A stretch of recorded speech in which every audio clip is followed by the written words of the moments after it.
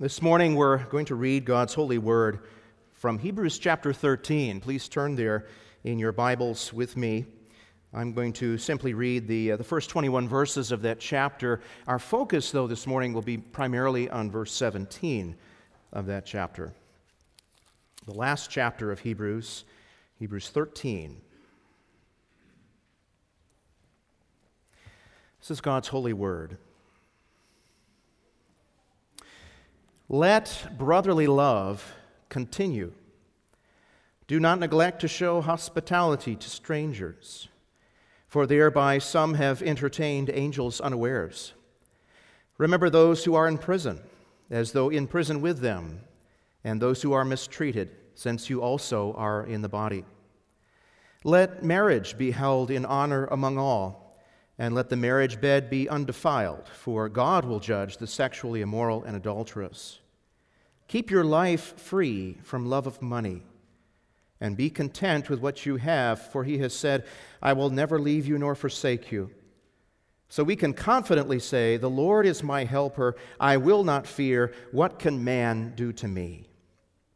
Remember your leaders, those who spoke to you the word of God.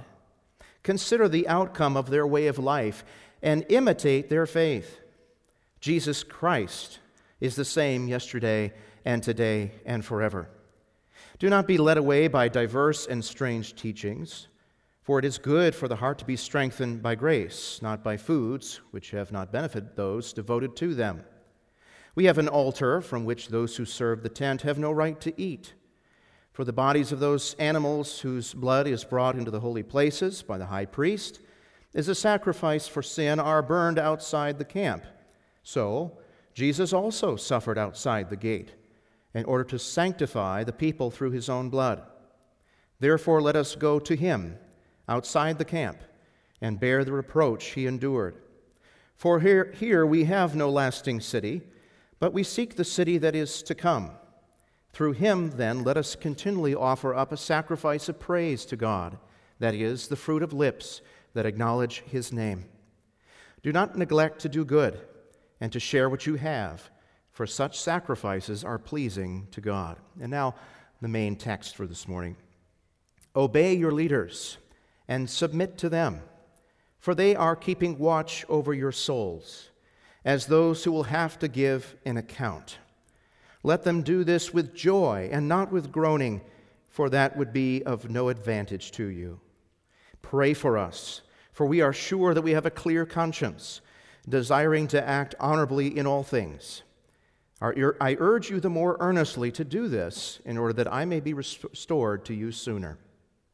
Now may the God of peace, who brought again from the dead our Lord Jesus, the great shepherd of the sheep, by the blood of the eternal covenant, equip you with everything good that you may do his will, working in us that which is pleasing in his sight, through Jesus Christ, to whom be glory forever and ever. Amen. Please keep your Bibles open. In front of you, we'll be looking at a few other passages from the Old and New Testament this morning.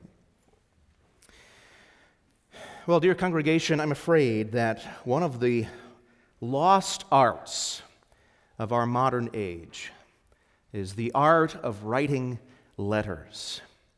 It seems that now, in this modern time, interpersonal communication is now simply limited to the short email, the even briefer text, even to one-line communication via Facebook or Instagram. Letters seem to be something of a bygone age, but maybe some of you still write letters. Maybe some of you have recently dug out some old love letters written between you and your future spouse, and you've dusted them off and read through them again just to reminisce. And if you've done that, I suspect you're reminded of the fact that the written letter is still one of the most meaningful and valuable ways of communicating. Because in a letter, more than any other type of communication, you can pour out your soul to another person. You can give them a lasting impression, some last word that you want them to take with them as they go on through the rest of their life. One last word for them to cherish in their hearts from you. The passage I've just read is the conclusion to what might be called a love letter to one of the congregations of the Lord Jesus Christ. The writer to the Hebrews writes to these Christians to give them his last word, his final instructions, some moral exhortations that they are to store carefully in their hearts and minds for the coming days. And you notice that right at the beginning of this conclusion to his letter, he lays out a guiding principle for the church. And he writes this: let brotherly love continue. He says, your relationships of all kinds in the church ought to be marked by love. It's that brotherly love, love for the saints, that's to be the defining feature in the life of the church. That love is to be the evidence of the Holy Spirit's work in your midst. He goes on, he describes how that love is to be applied. He says that love urges you to show hospitality to strangers, verse 2. That love urges you to show kindness and remember those who are in prison for the faith, verse 3. It's love that keeps marriage pure. It's love that keeps you from the love of money and makes the love of God the greatest of all love in your life. And what I want us to think about this morning is that it's that same Spirit-created love for the saints that motivates Christians to remember and to obey and submit to their leaders, those whom God has appointed to lead and to rule and to instruct the church. And on the other side of the coin, it's that same Spirit-created love that motivates Christian leaders to keep watch over your souls as under-shepherds of Jesus Christ, who is the great shepherd of his sheep, the church. And so this morning, God's Word instructs us about the kind of relationship that's going to best serve the health and the unity and the faithfulness and the growth of Chino URC. And it's a relationship marked by three things. It's a relationship that must be marked by submission, first of all, to those whom Christ has placed in authority over you to rule you and to teach you. It's a relationship marked, secondly, by your leaders' heartfelt, genuine love for the saints and their joyful service of the congregation. And finally, it's a relationship marked by all of us entrusting ourselves to Jesus Christ, who's the great shepherd and caretaker of his sheep. Again, we're going to focus our attention on verse 17 this morning, but we will meander around this chapter and look at other parts of Scripture as well. The writer to the Hebrew Christians begins his letter, this conclusion to his letter, with a very straightforward, a very clear command. And he says this in verse 17, obey your leaders and submit to them. Obey your leaders and submit to them. And this seems to us like such a difficult and unpopular demand, especially as we look at it from the vantage point of our present culture. Because culturally, I hardly need to tell you this, culturally, the prevailing spirit in America today is self-determination, self-promotion, not submission to the will of somebody else. We are constantly being told in every avenue of media that's out there that the defining virtue of American is that you are able to be yourself. Americans do what they please. An American doesn't let anybody tell them what to do or put any limits on their individuality. In America, we are told, self is preeminent.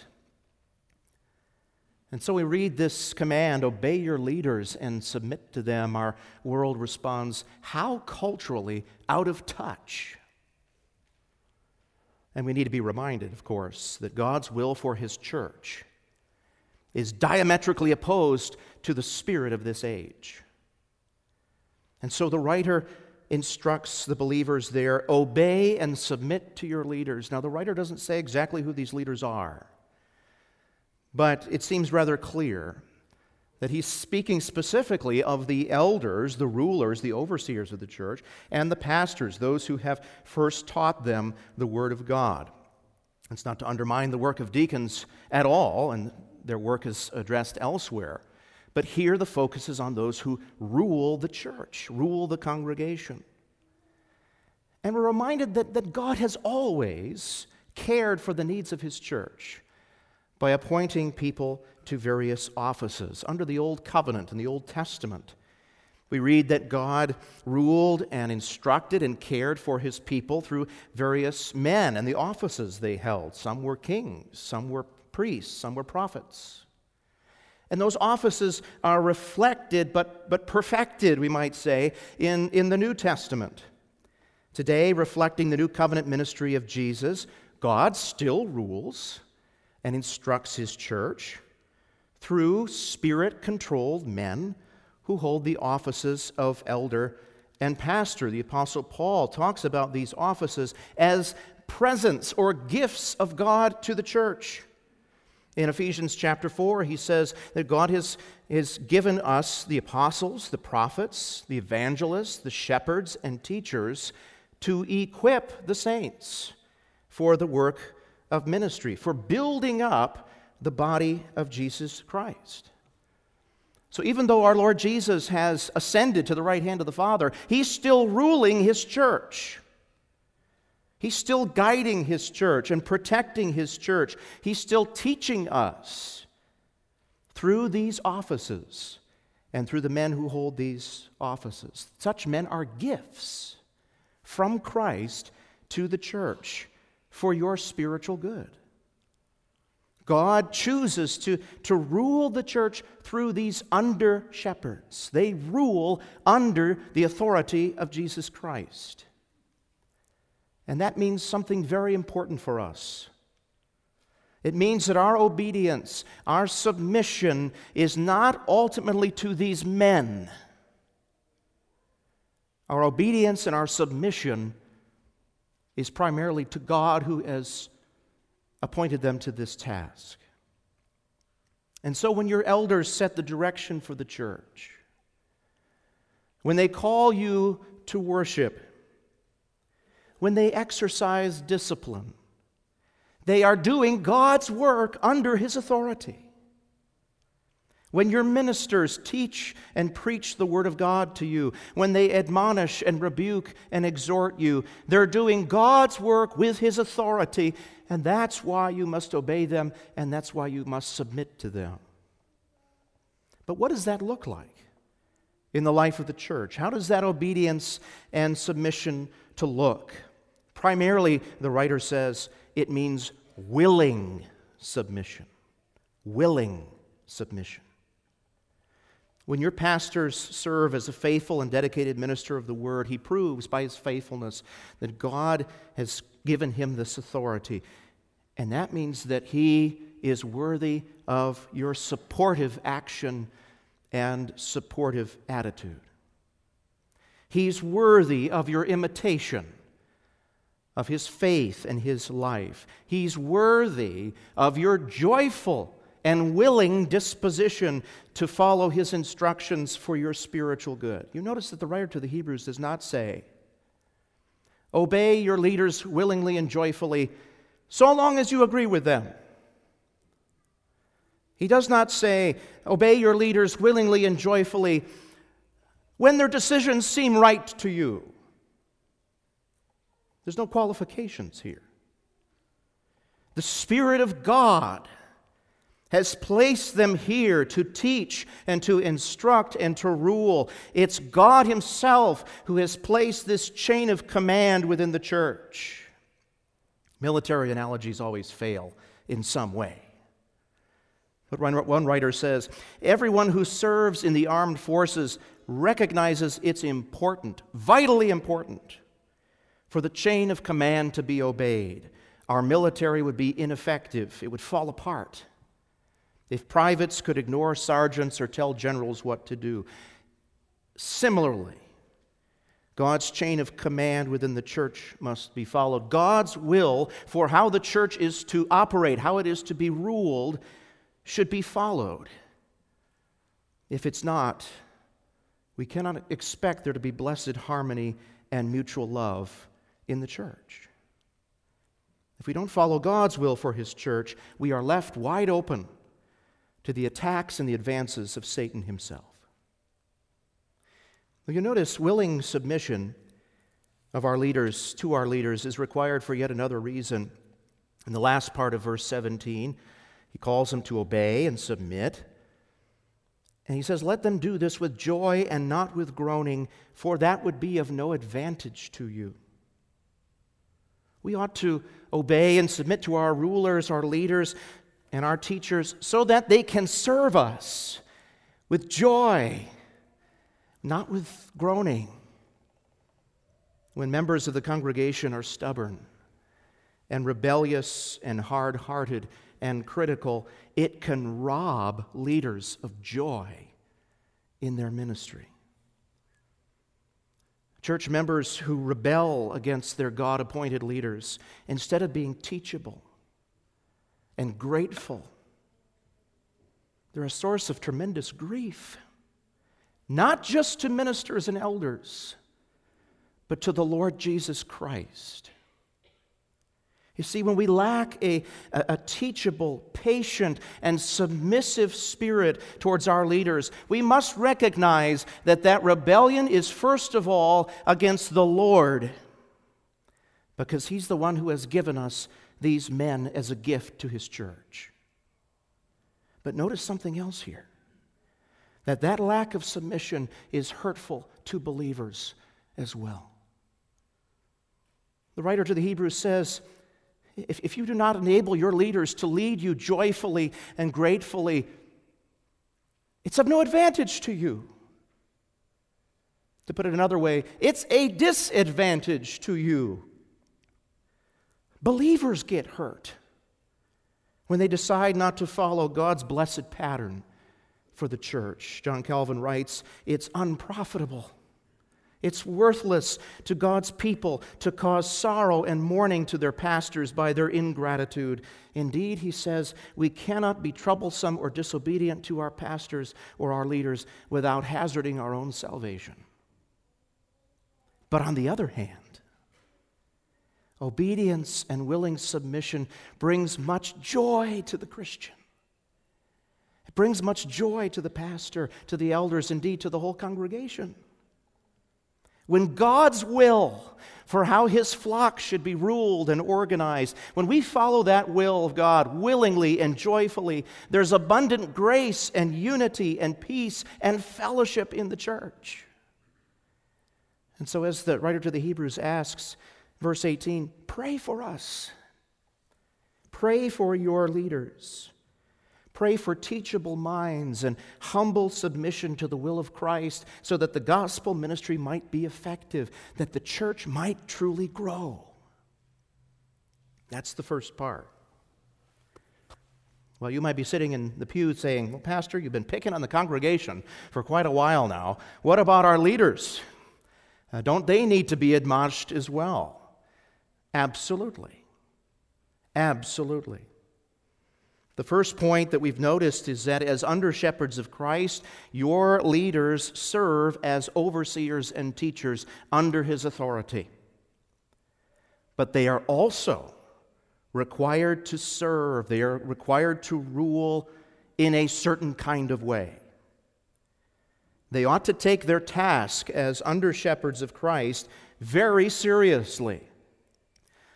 I love what the writer to the Hebrews says here. He tells the congregation that their leaders, verse 17, are to keep watch over their souls.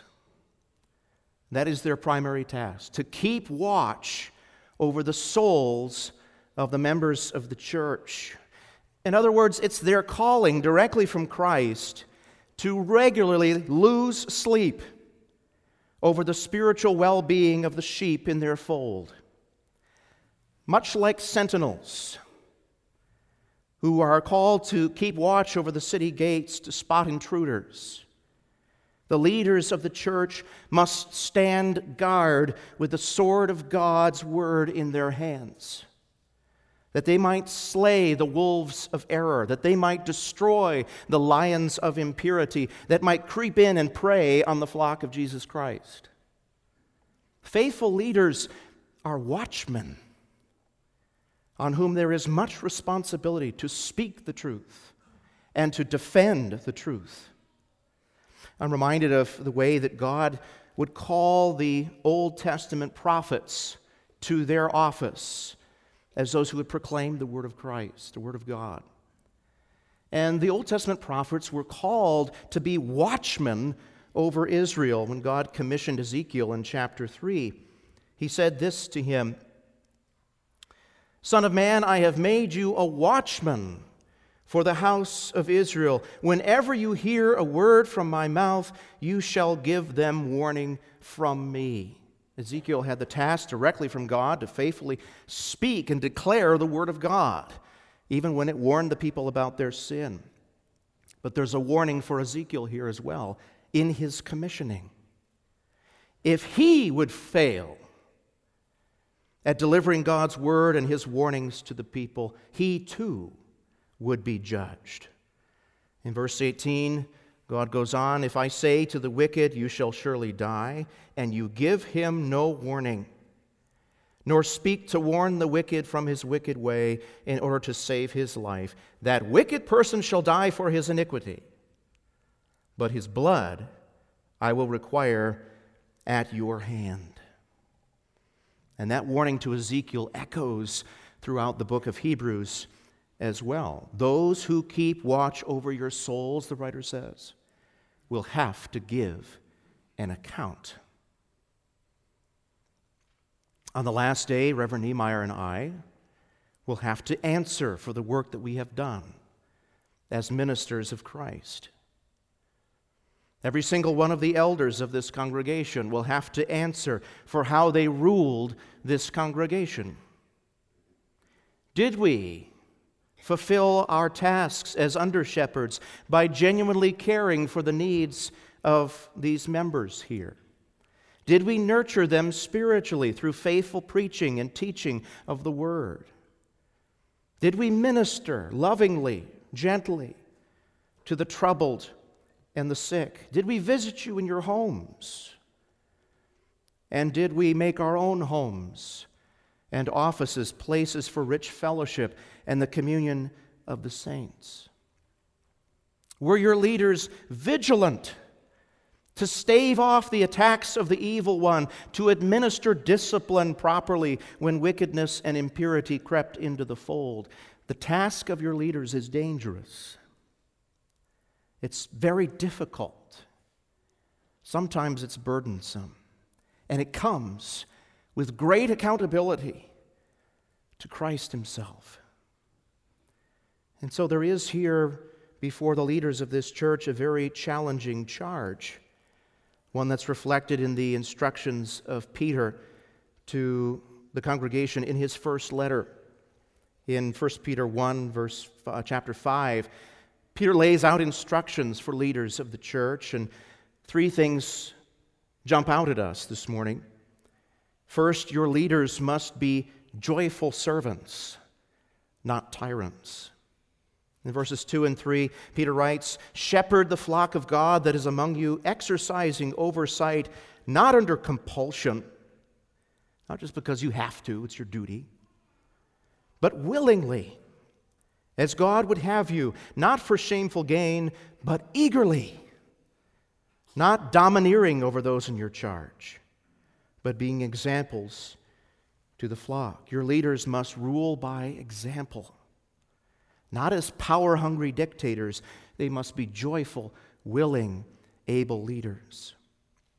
Second, your leaders must exercise their offices with humility, not pride. Peter goes on, "You who are younger, be subject to the elders. Clothe yourselves, all of you, with humility toward one another, for God opposes the proud, but gives grace to the humble." Your leaders must rule in a humble, self-sacrificing way, often giving up their time and their comforts and their energy, even their convenience, for the sake of the flock of Jesus.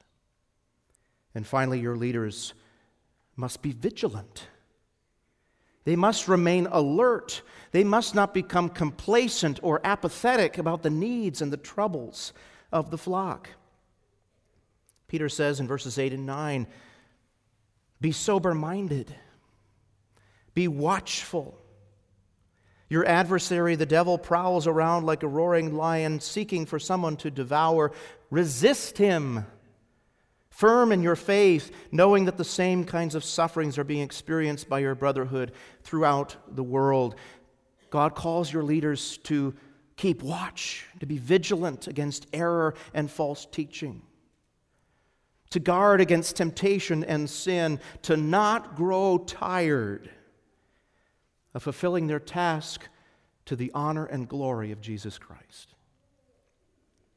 That is an amazingly difficult but wondrous task that your leaders have. And when they fulfill that task faithfully, to the best of their ability, under the submission to Christ, then they are worthy of your honor and your respect. Again, Calvin writes, the heavier the burden they bear, the more honor they deserve. For the more labor anyone undertakes for our sake, and the more difficulty and danger he incurs for us, the greater our obligation to him. And so once again, pray for your leaders as they undertake this most joyful and yet most serious and difficult task as under-shepherds of Jesus Christ. But your ministers and elders, your deacons as well, will most certainly fall short in the lofty calling that God has given to them. They will grow weary in the watches of the night.